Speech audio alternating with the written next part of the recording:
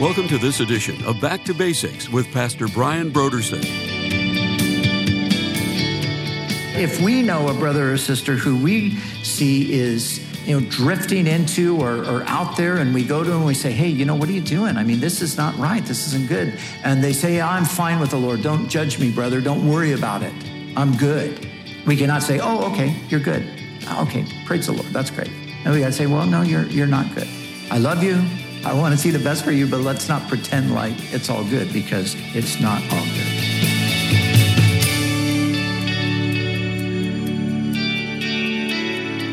Today on Back to Basics, Pastor Brian continues his study in the book of 1 Corinthians. Join us as Pastor Brian resumes his teaching on 1 Corinthians chapter 5, verses 1 through 13, in a message titled Everyday Discipleship and Church Discipline.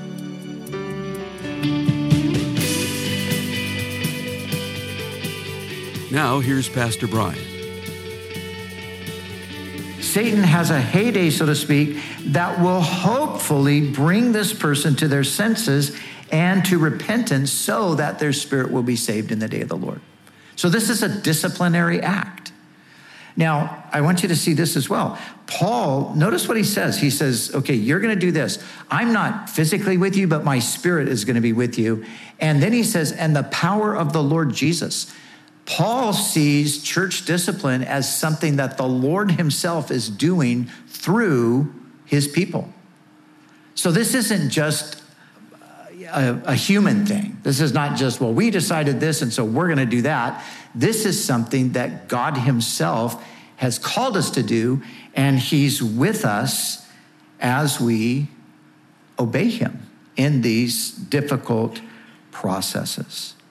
So in a sense, it's like, so here's a person and they're unrepentant.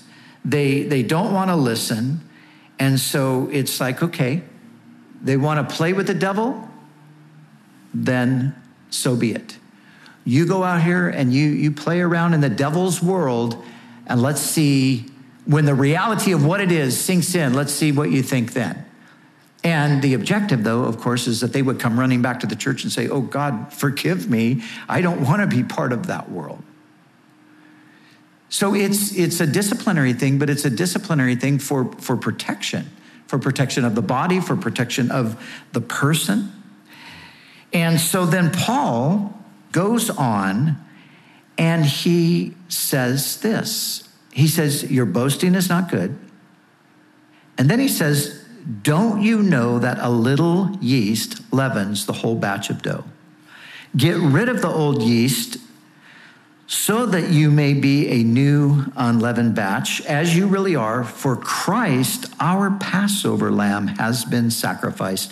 Therefore, let us keep the festival not with the old bread leavened with malice and wickedness, but with the unleavened bread of sincerity and truth. Now, this is really interesting that Paul goes in this direction, because Paul now introduces these two very Jewish things into his instruction here to a group of people that are not Jewish for the most part. There are some Jews in the congregation in Corinth, but the majority of the Corinthian Christians were Gentiles.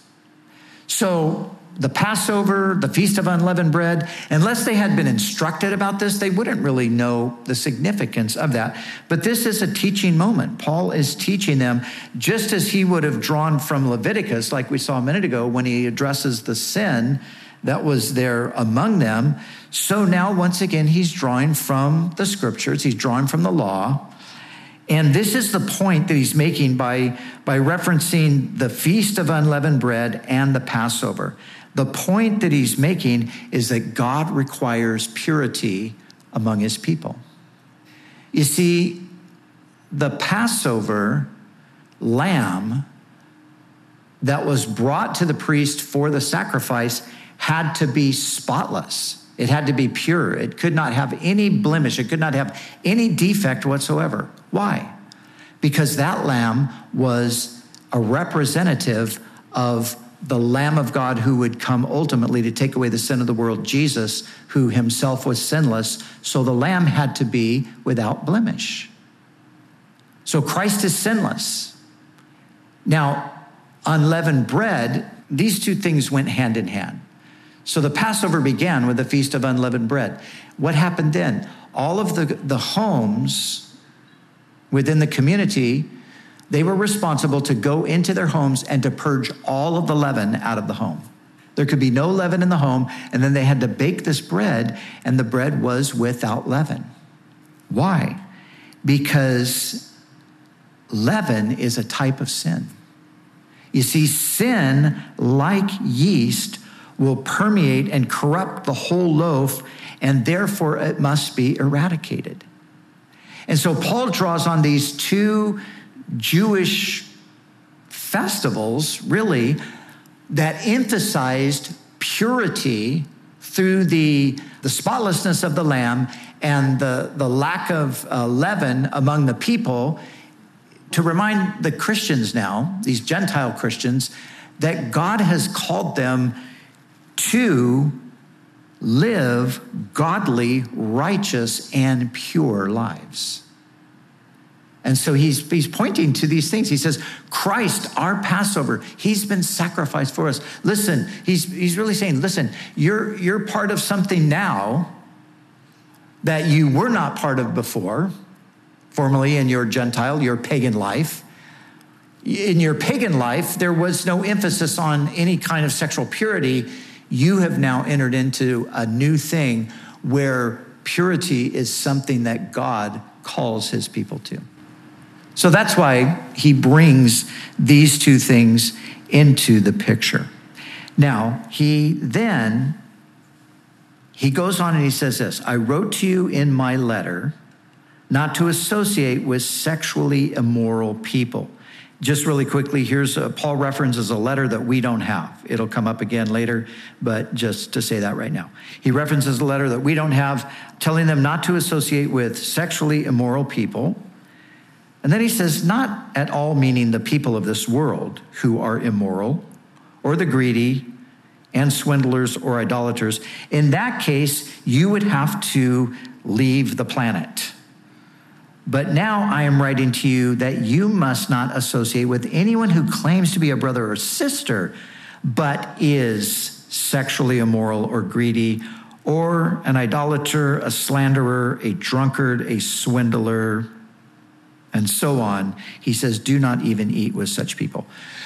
So what he's doing right here is he's bringing this teaching of the need for discipline. He's taking it now from the level of the church leadership that is responsible. That's who he's talking to initially. He's talking to the church leaders.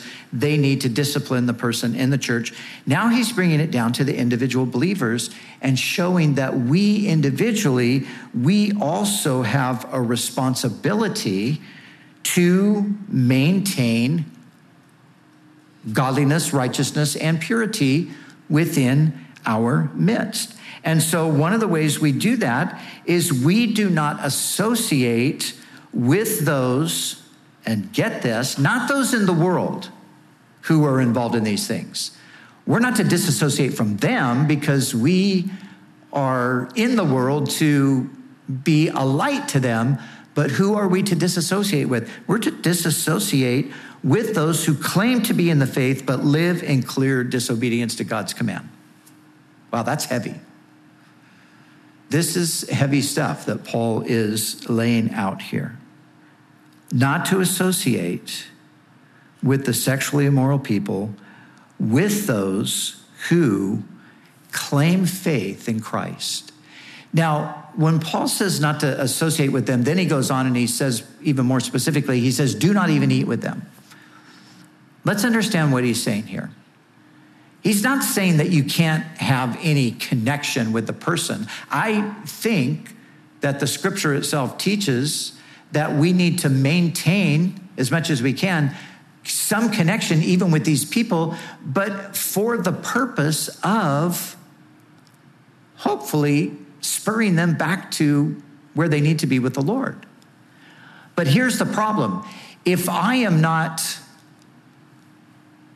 acknowledging that they're even in sin, so when Paul says don't eat with them, he's not saying don't go out for a cup of coffee like we would today, or don't take them to breakfast so you can kind of follow up and see what God will do.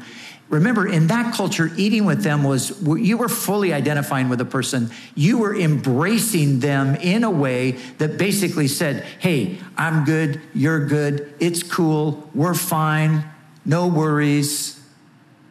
Paul's saying, don't do that. In other words, you can't treat a person who's living in blatant rebellion to God as though they were not. That's what he's really addressing here.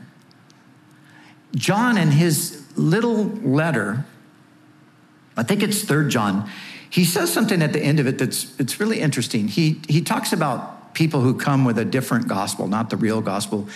And he talks about them even coming to your door. And John says, do not let them in your house and do not say God bless you to them. It's like, wow, that's pretty heavy. What does he mean? He's saying the same thing. He's saying to them, listen, for those who have rejected Christ and his gospel, don't treat them as though they haven't. Don't embrace them as like, hey, we're all brothers and sisters. Don't worry about it. Oh, you don't believe that Jesus is God anymore? You don't believe that he was born of a virgin? Okay, that's cool, but we all still love the Lord. He's saying, don't do that. No, we have to take a stand on the truth. So that's his point. And individually, we have to take that responsibility among ourselves at times. Not just depend on the church leaders to do it. But if we know a brother or sister who we see is drifting into or out there, and we go to them and we say, hey, what are you doing? I mean, this is not right. This isn't good. And they say, I'm fine with the Lord. Don't judge me, brother. Don't worry about it. I'm good. We cannot say, oh, okay, you're good. Okay, praise the Lord. That's great. And we got to say, well, no, you're not good. I love you. I want to see the best for you, but let's not pretend like it's all good, because it's not all good. So that's what he's dealing with here, taking individual responsibility. And then finally, he says this.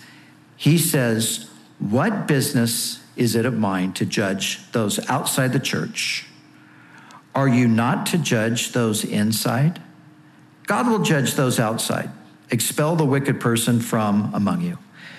Paul is calling the church to keep our own house in order. It's interesting. Many Christians today, this moment, are shouting and screaming and ranting and raving about all the evil, sinful, terrible things that people out in the world are doing, and completely ignoring the evil, sinful, terrible things that are going on right in their midst. Did you notice that here in the text, Paul, although the issue happened to be sexual immorality, so that's where he more or less starts, but did you notice what other things he includes here? He includes greed. He includes idolatry. He speaks of those who slander and swindle. So how is it that we kind of tolerate all this stuff, and yet we're shouting at the world that they need to stop doing this and they need to quit living this way? Paul says, that's not your business. God will judge the world. God has called us to judge within our own midst. God has called us to make sure that we keep our own house in order. And so he says, expel the wicked person from among you. Now, that's what we have in the verses. But let's look at church discipline in the 21st century. As I said earlier, church discipline has always been a challenge. It's always been hard. And as a matter of fact, in the many years that I've been in ministry, I don't know, with the exception of maybe one time, that I was involved in a church discipline situation that looked very similar to what Paul is saying here. Most of the time, church discipline has been in a smaller context, a more of a private type of a thing, but it has been dealt with. A lot of times, quite frankly, it's just overlooked because it's too messy. We don't want to do that. It's just going to get really, really awkward and uncomfortable. So that is always the case with church discipline, but it's even more challenging today. And I think in our particular culture, it's very challenging. You know, it's difficult to exercise church discipline because you try to exercise discipline and somebody just says, well, heck with you, I'm going to go to that other church down there. They're not going to hold me accountable on this. And that's exactly what people do. But there's another component that is becoming more a reality that adds to the challenge of church discipline. In some Western countries, it is being made illegal to speak against what the Bible calls sexual sin. And that is coming to America. I read this yesterday.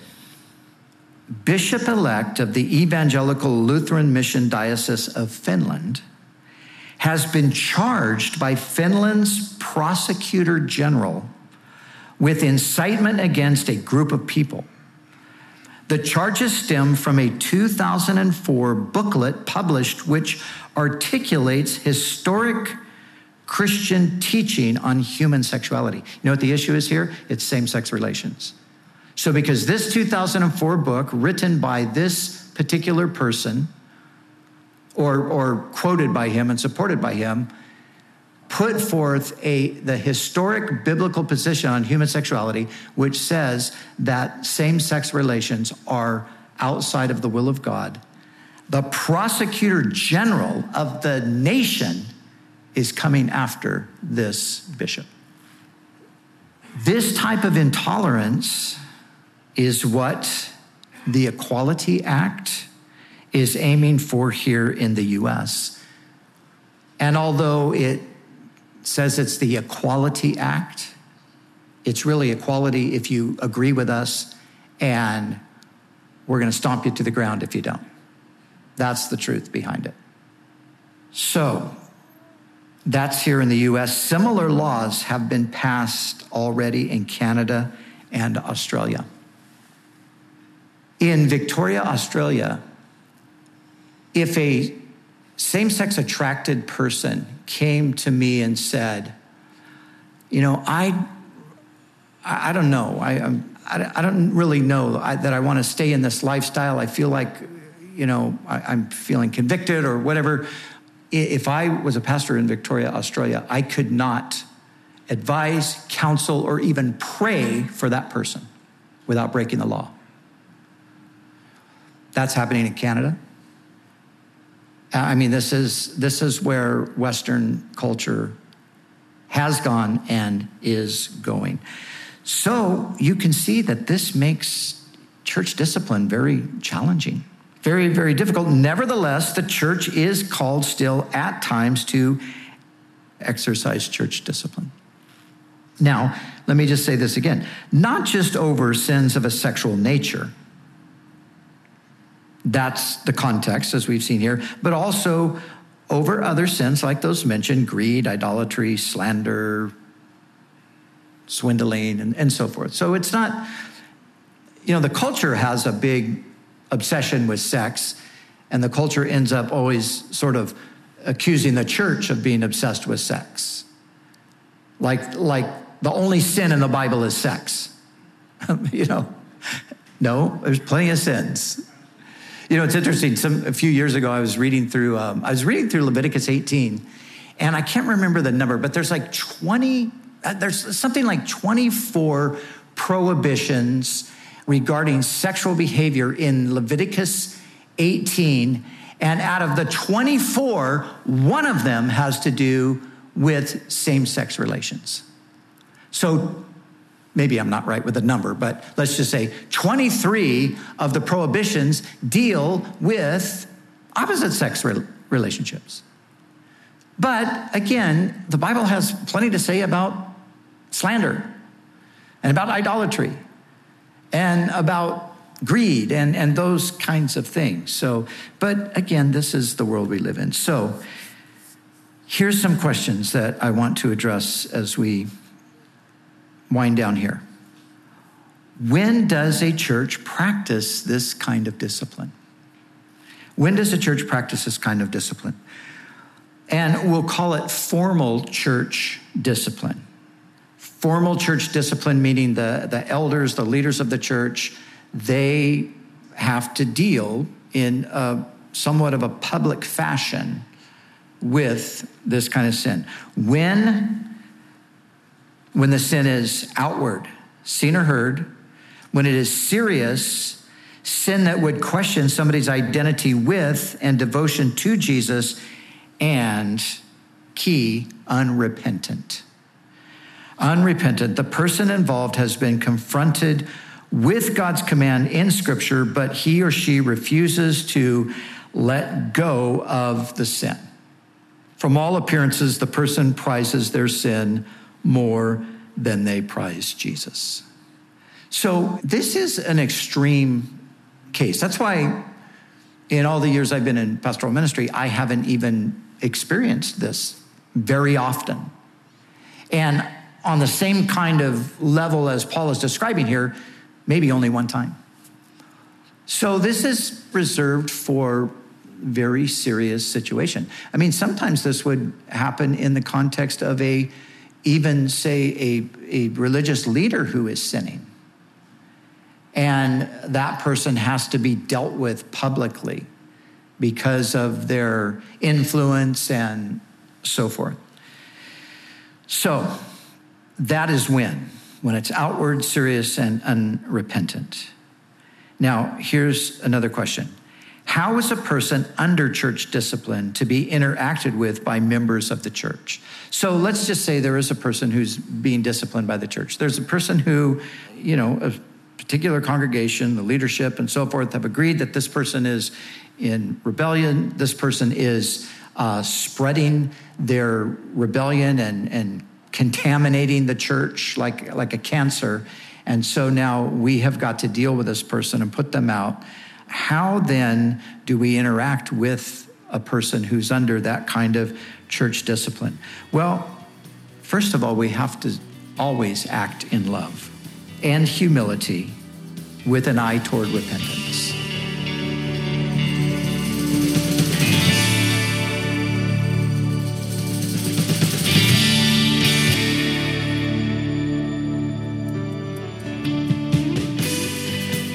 And now, let's join Pastor Brian in the studio as he shares about this month's resource on Back to Basics. Hi, Pastor Brian here. One of my favorite subjects is that of apologetics.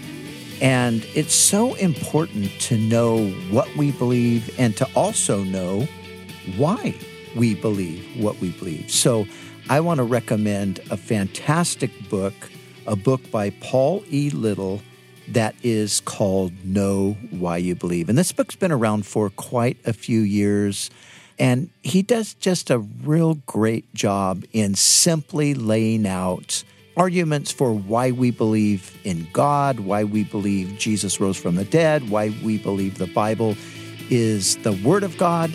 And I think that this is something that every Christian ought to educate themselves in. So I want to recommend Paul E. Little's book, Know Why You Believe.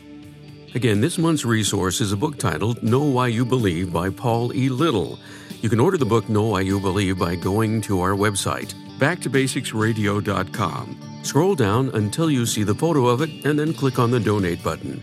When you give a gift to Back to Basics, we'll send you the book Know Why You Believe by Paul E. Little. It's our way of saying thank you for your generous support of this ministry.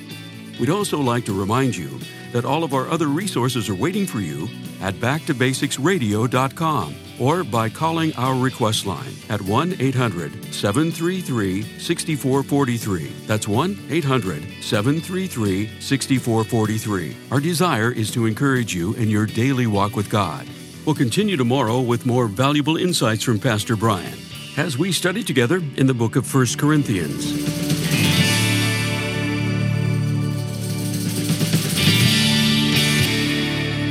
Back to Basics is the preaching and teaching ministry of Calvary Chapel, Costa Mesa, California.